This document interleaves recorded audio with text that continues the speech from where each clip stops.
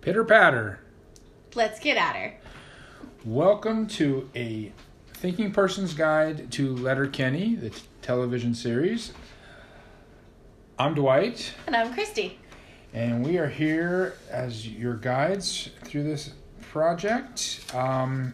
We are back, ostensibly our first episode, now a part B, due to some significant technical errors on my part that led to the demise of not one, but in fact 2 recordings of this segment.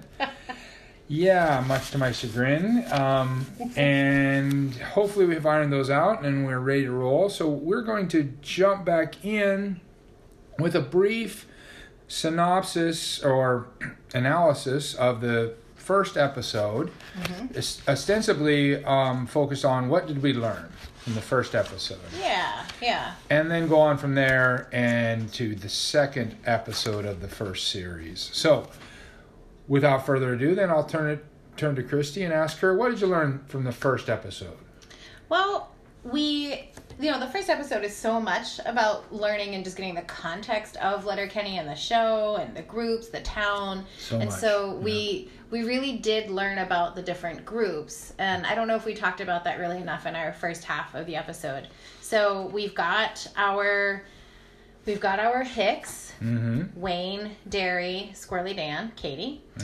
We've got our Skids, which is Stuart,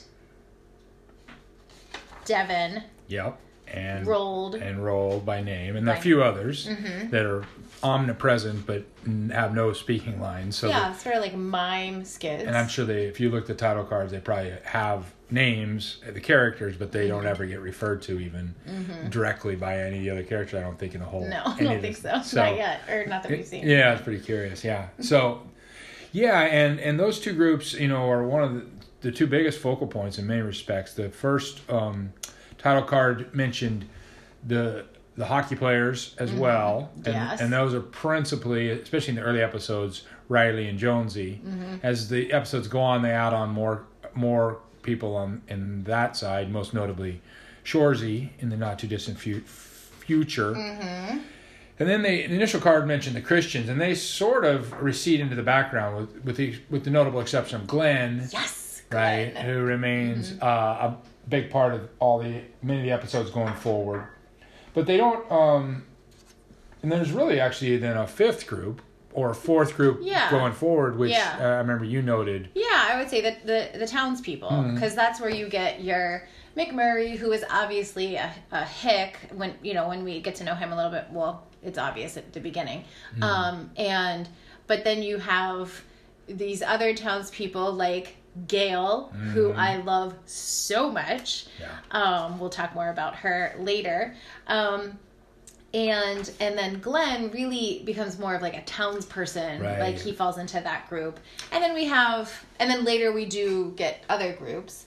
But for now, this is, and it's good to get to know all of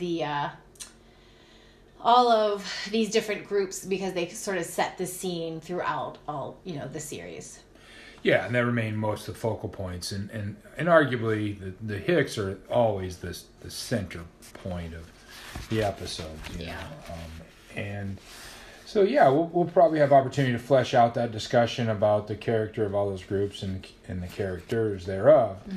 But there is so much dumped on you in that first episode to great effect. I would argue it's enjoyable, a bit overwhelming, yes. I think we made mention, but we should make mention again if we haven't.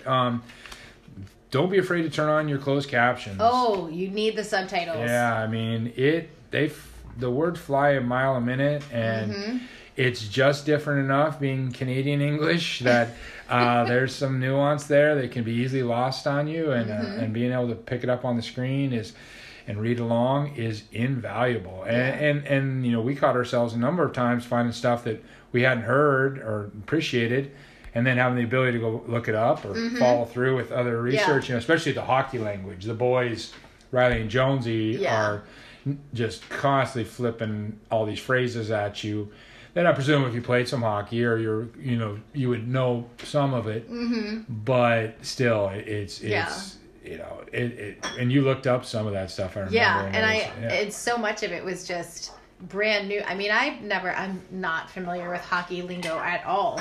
So, and I can't even replicate it because they say everything so fast, and there's such a rhythm to the way that they talk. Like it's very rhythmic. So.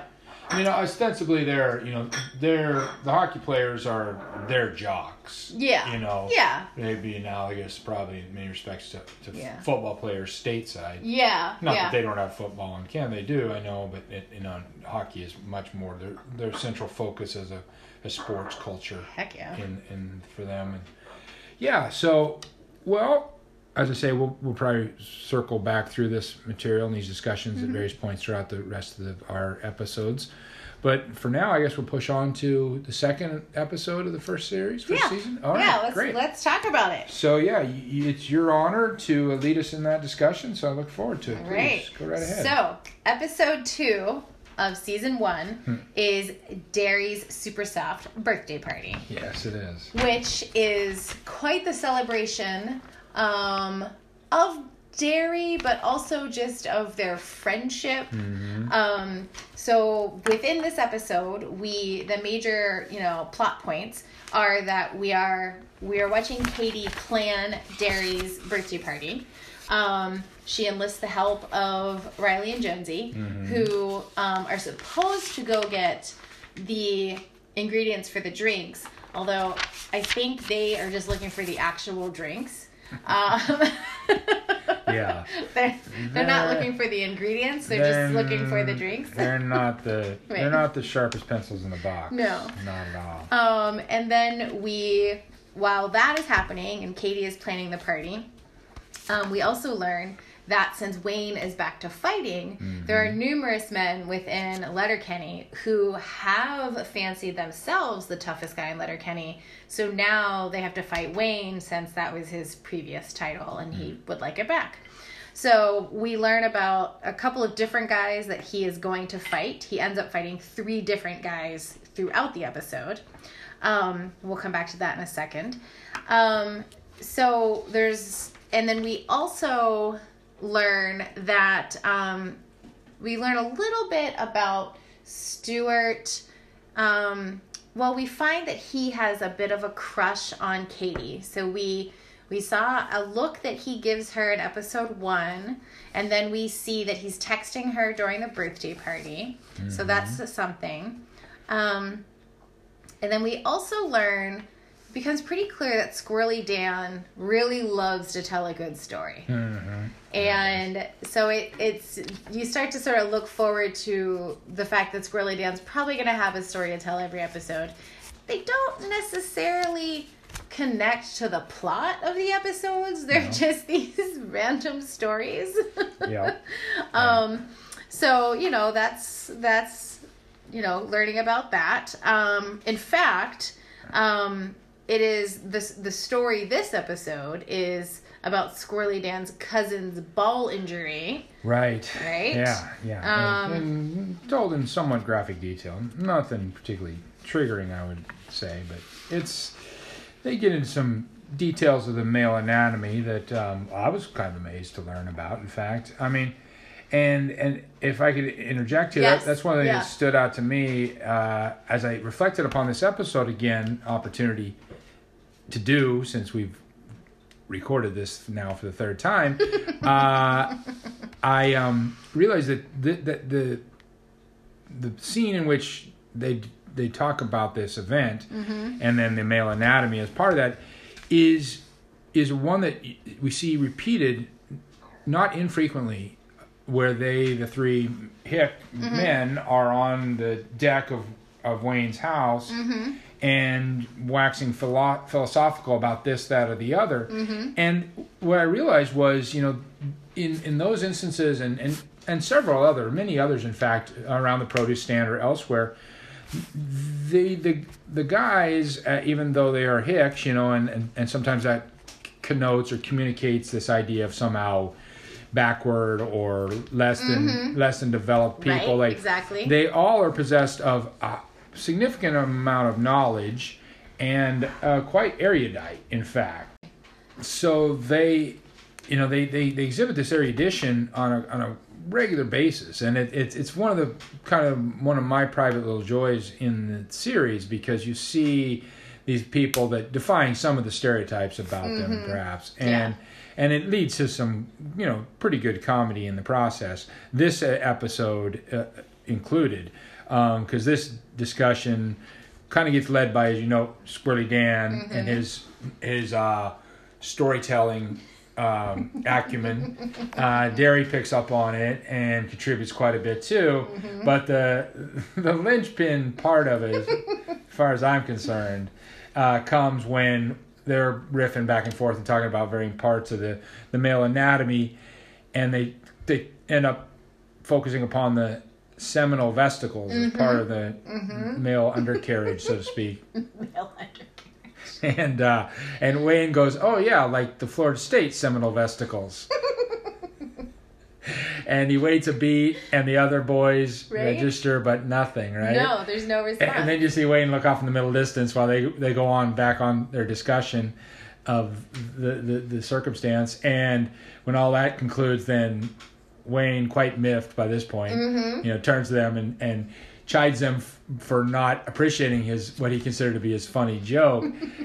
At which point, then you see another moment where there's simply no response from either of the other boys, and it's just a brilliant little comic turn of and kind of true to life in my experience among those types of communities of well-connected friends who take the piss out of each other, but not always by belittling or badgering one another. Sometimes just in this way of looking the other way when they do something, or ignoring your funny aside, and as a means, I think, in this case, I believe so, to essentially put someone in their place, or to say, that you're not all that. That's not that much. Yeah. And I did enjoy that in this instance, but I did appreciate the Florida State Seminole vesicles as a comedy line, nevertheless. Yeah. So I think I disrupted your oh no, that's okay. Your synopsis. This is what we do. Yeah. And I think while we're here, we should just talk about that. I think it's interesting because it shows that the dynamics of their group. It's not, even though Wayne is the alpha, the lead, he's not going to bully them, or they're not going to be sort of kowtowed into laughing at a joke just because he thinks it's funny. And I like that. Although he's not above the allusion to violence, but we never see any evidence, and actually no real movement in that direction. But they'll occasionally, he as friends do also in this context, they'll feint in that direction. But nothing ever comes of it in the series, for sure. So, absolutely. So to get back to a little bit more synopsis. So, when we learn that Wayne is back to fighting, we learn that he's going to end up having to fight 3 people. He's going to fight Sled Ted, Rat Ass, and Joint Boy. Names, also appropriately named. Right. So each of them calls the house to set up their appointment to fight Wayne, and and they call on the house phone, which is great. Wayne tells them, end of the laneway, don't come up the property. And so each person is going to show up at the end of the laneway. And this is where I enjoy that there are so many routines within this series. Right. And one of them is when Wayne is going to fight. So especially when it's this scenario, it's, the phone call happens. And then the 3 of them go to the table and they do a shot. And then they go outside. And once he gets outside, he takes another swig, then does his fighting, and as soon as he's done fighting, lights a cigarette. And there's just a pattern to it, which I like watching that. Ba-bump, ba-bump, ba-bump, ba-bump. I like that. And of course he wins. He beats Sled Ted. He beats Rat Ass, who has just so much body hair. So much body hair. It's disturbing. Yeah. And then we don't see the fight with Joint Boy until later. Before we get to the last fight, so before the party, we do make a discovery in the plot that is important because it introduces a story that will stay with us through the entire series. So as they're discussing all of the men that Wayne is going to have to fight, Derry says, well, should we, do we need backup for especially Joint Boy, the fight with Joint Boy, because he's going to bring his uncles, or not his uncles, his backup, his boys, who I think Squirrely Dan describes as what? Like surly uncles. A bunch of surly uncles. It's a great description, and they do kind of fit the bill when you finally do see them later on. And so Derry says, should we call for backup? Should we call the Ginger? Yeah. And that's a hard no. Right. From Wayne. And we learn that because the Ginger has fucked an ostrich. Allegedly. That's right. Squirrely Dan really wants to make sure. At every point that he interjects with allegedly, he must feel he doesn't want to slander anybody in public. Right. Maybe he has a prior history with court cases with him. Yeah, or just afraid of the Ginger. Which sounds like justifiably so. Yes. So that's the introduction to that story. But then that story only builds and repeats itself. Never really goes anywhere dramatically. No. But it remains as sort of a side that crops up from time to time to significant comedic effect, I would argue. I agree. Right. I think it's I like it. I like that it's an ongoing story. Yeah. And it's so ridiculous. It's so absurd. And people are made so uncomfortable by it. And no, we can't call the Ginger. We can't have him near us because he fucked an ostrich. Yeah. Right. So then we are at the birthday party. It's officially the party. We've got a horse who's dressed like a unicorn, which somehow they were able to get him because last year they had sent him back drunk, and the horse's owner didn't want to let him party with them again. But Katie figured it out. So we've got the horse dressed like a unicorn. We've got streamers. We've got party hats. We've got everyone wearing feather boas. We've got a cupcake station, decorating station. Yep. We've got very fruity drinks, and I mean fruity in the sense of actual fruit. And all this is arrayed in the barnyard at Wayne and Katie's farm, which just paints a very fun, incongruous picture with this super soft birthday event and amongst all the barns and farm equipment and stuff. But, not a super soft setting. No, not necessarily, but super soft birthday nevertheless. Yeah, and I guess there's a couple of things that come out of the birthday itself, right? Yeah. I mean, not the least of which is we learn although this is put on by Katie and Wayne for Derry's birthday, it's actually more properly done for Wayne and Katie. Yes. That they didn't get the luxury of having birthday parties themselves as in their youth, so they always sort of used Derry's birthday as an excuse to indulge, and adulthood, evidently they're doing exactly the same thing. Yeah. So it continues on. Yeah, and it's really cute that he lets them do that when he makes it clear that he doesn't want the super soft birthday parties anymore. And it's cute that they take this opportunity to celebrate him / celebrate each other and have this just sort of because their lives are not super soft. And they get this day to just celebrate in this super soft way, and I think it's really cute. Absolutely. Yeah. So at the very beginning of the birthday party, that's when Joint Boy rolls up. Yeah. And Wayne isn't sure if he should fight him because he doesn't want to disrupt this party that Katie has organized, and this is an important day in their year.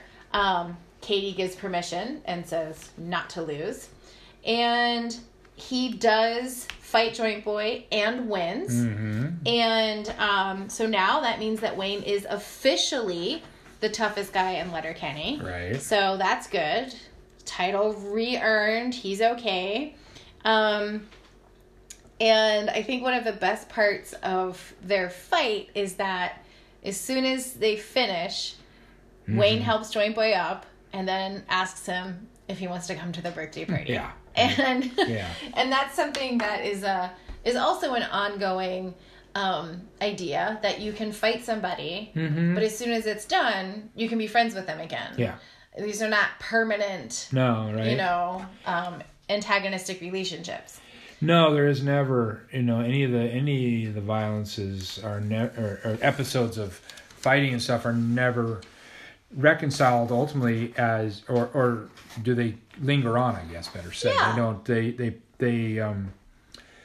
They're resolved in the moment, and almost invariably the losing party is welcomed back into the fold, and done, and they seemingly do so without any hard feelings or any reservations about it. It's simply the relationships, the friendships move on. They don't. Yeah, and I think we speculated at one point, does this have anything to do with any connection with fighting in hockey? Is there something to that fighting is part of the sport there? It's accepted, but the fight's over, and although in some respects that sort of contradicts, because no hockey players do. Many of them do hold grudges. You hear about fights spanning games and seasons or even careers where people square off and then square off again because of some sort of lingering animosity. But so that may be a spurious connection on our part. But nevertheless, and I think it's the series' credit that it doesn't let those things fester. It doesn't make that a big plot point in any way, that the violence or the fighting ever begets worse. It doesn't escalate. It never gets, it's... Yeah, I mean, the fighting, at one point in our conversation, we have referred to it as, it's almost cartoonish. Yeah. It's like a caricature of a fight, right? Right. There's, like you said, there's no lingering effects in the relationships and friendships, and there are no lingering physical effects. It's not like somebody walks in the next episode with their arm in a sling or in the next scene, so it does have that sort of cartoonish feel. Yeah, which I think sort of, undermines to a degree the extent to which, we were also made a little bit unsettled, at least initially, by the violence, for fear that it would end up, accelerating into some form of glorification of it.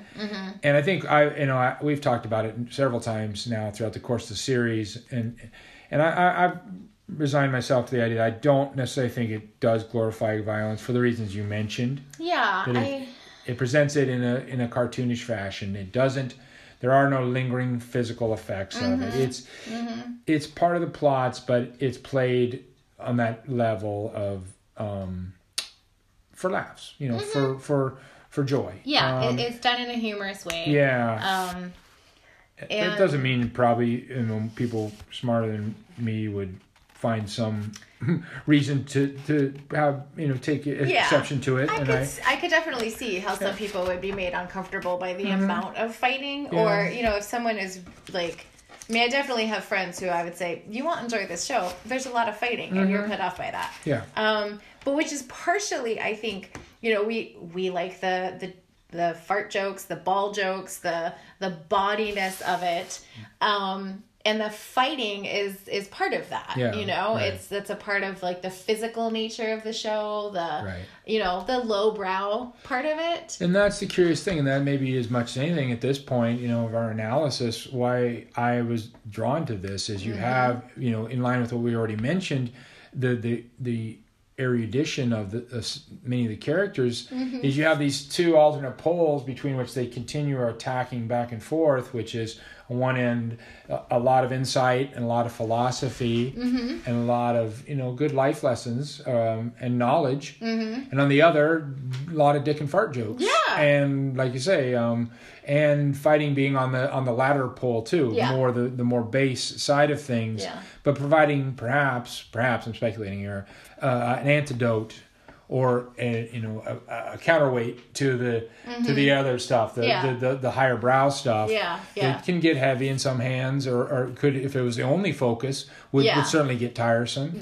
But I guess maybe, and I'm obviously no screenwriter or have no real comic chops in that regard, but perhaps that's what you're going for in some regards. If you want to craft an artful tale, is tacking back and forth between those poles in a alternate and productive fashion. Yeah, you got to hit it all. Perhaps. So, glorified a little bit, to be sure. Probably not for everyone for that reason. If you feel that that doesn't suit you, would maybe not recommend this show for you. But if you can see past that, or if it doesn't end up being a big hang up for you, then it's fun. Oh, it's super fun. Yeah. Right? Yeah. All right. So back to our episode here. I think, and really that's sort of the end of the episode. More or less. Yeah. I mean, there's another scene that we should talk about where Derry and Squirrely Dan are sitting and talking about coke or meth. I think it's cocaine. I think it's cocaine. Yeah, I think it's cocaine. They call it schneef. Yeah, they call it schneef. Which I never heard before, but that's all they refer to it as. Yeah. And and this actually becomes another recurrent discussion between those two almost exclusively. Yeah. And it appears at least 2 or 3 other times in the rest of this series. And to be honest with you, I didn't understand it then for its comedic effects fully, and I still don't now. No, and actually, I know we've, in other podcasts that we've listened to, people have said that there's, I don't know, like there are certain episodes that they're not a fan of. For me, the thing that I'm not really a fan of is the cocaine references. There's so much of it. And I don't feel that it really pushes anything forward. Yeah. But I'm wondering if maybe I'm missing something, or maybe if like this small town, maybe it's part of, being a small town and they're having drug problems, and know, so I feel like I'm not the expert to say. I mean, I guess if I could speculate on that, I mean, again, probably reading way too much into this, but cocaine is, largely associated with upper middle class experience, drug of choice there. So again, if you were to say it had a place, perhaps in this overall array of topics and characters, is again it's associated with, again, also more urbane. Right? Cocaine and other drugs of choice would more associated with the rural and working class folks. So cocaine being used by the Hicks, seemingly quite often. Not that you ever see it in this film. No, it's all alluded to as having previously happened. Oh, I've had in their youth, right. So these men are what, arguably in their early 30s. Yeah, I think Wayne, they're Derry, late 20s, early 30s. Yeah, so they allude to it, but it's always referred to as having happened in the past. Yeah. And you never see any evidence of it in the film. Or the show that I recall, but maybe that's it. Maybe it's part of this incongruity that these are, Hicks living in rural Ontario, but they're also not separate from, or maybe in a contradictory way, they're actually enmeshed in these more urbane or cosmopolitan practices that we wouldn't necessarily anticipate. That I think that could. I'm going to agree with you that could be part of why that's happening. And that might give it, I'm not, because I didn't particularly enjoy it. Like I said, it's not. I don't revel in those sections of the episodes. No. But maybe that's why it's justifiable in another way. Yeah, and there is wordplay involved in that whole back and forth, and that is the funny part to me. Is how it's the wordplay that they have back and forth. Right. And so that is smart. So, whatever. Okay, moving on from that. Right. But they've had the party, there are cupcakes made, there are drinks have been had, and I said drinks have been had. Okay. Drinks have been drinking. Yeah. And what I really enjoy about the episode is that it shows their love for each other. Nah. Just, and I said that essentially earlier, but I just really like that. They just have this day where they just sort of, they celebrate Derry, but really celebrate themselves. And I think it's really sweet. So. Yeah, absolutely. Yeah. That was going to be one of my responses to the question, what we learned from this episode. Yes. Yeah. And that's, we do learn that because that wasn't so obvious in the first episode. Mm-hmm. We already mentioned when we talked about it, how there was, this little bit of antagonism between Derry and Katie that was never ever explained, and they begin this episode with it. Yeah, right. When Derry wants to get rid of it, or doesn't want them to do the birthday this year, and you get the similar degree of antagonism between, but through it, as you note, you see more of their appreciation of him and their actual love for one another. Mm-hmm. And by the end of this episode, I really think that antagonism dissolves as a part of any plot going forward. Yeah, we don't see it moving forward. So that is a character development that to see their relationship change, which is good because I like them being friends more than I like there being some antagonism between the two of them. Yeah. It works better if they're all, this family unit. Right. In it together. Yeah, and we already noted they do a little bit of that stuff where they take the piss out of one another. Mm-hmm. Yeah, in that the mini aside where on the deck we alluded to earlier. Mm-hmm. But again, that's done subtly. It's not the one-upsmanship. It's not doing the dozens. It's not this belittling and badgering that some honestly some male groups can get into and revel in. Yeah, and that honestly that gets tiresome in my evaluation. So yeah, I would say that this is a group of men who do not have a toxic relationship with each other. Right. And that's pretty revelatory. You don't see a lot of that where, it's men in a relationship, friendship, and they're truly friends who really get along with each other and have a deep appreciation and push each other forward and have deep talks and then also talk about, dicks and farts. Yeah. So, yeah. Absolutely. Yeah. No, it's fun for that reason. And they do support one another. And upcoming episode of Wingman Wayne is a good example of that. We'll have cause to talk about that next time around. Mm-hmm. And yeah, so I along with you, I learned that in this episode. Other things I learned that we can carry forward. We get the first introduction of the term hard no.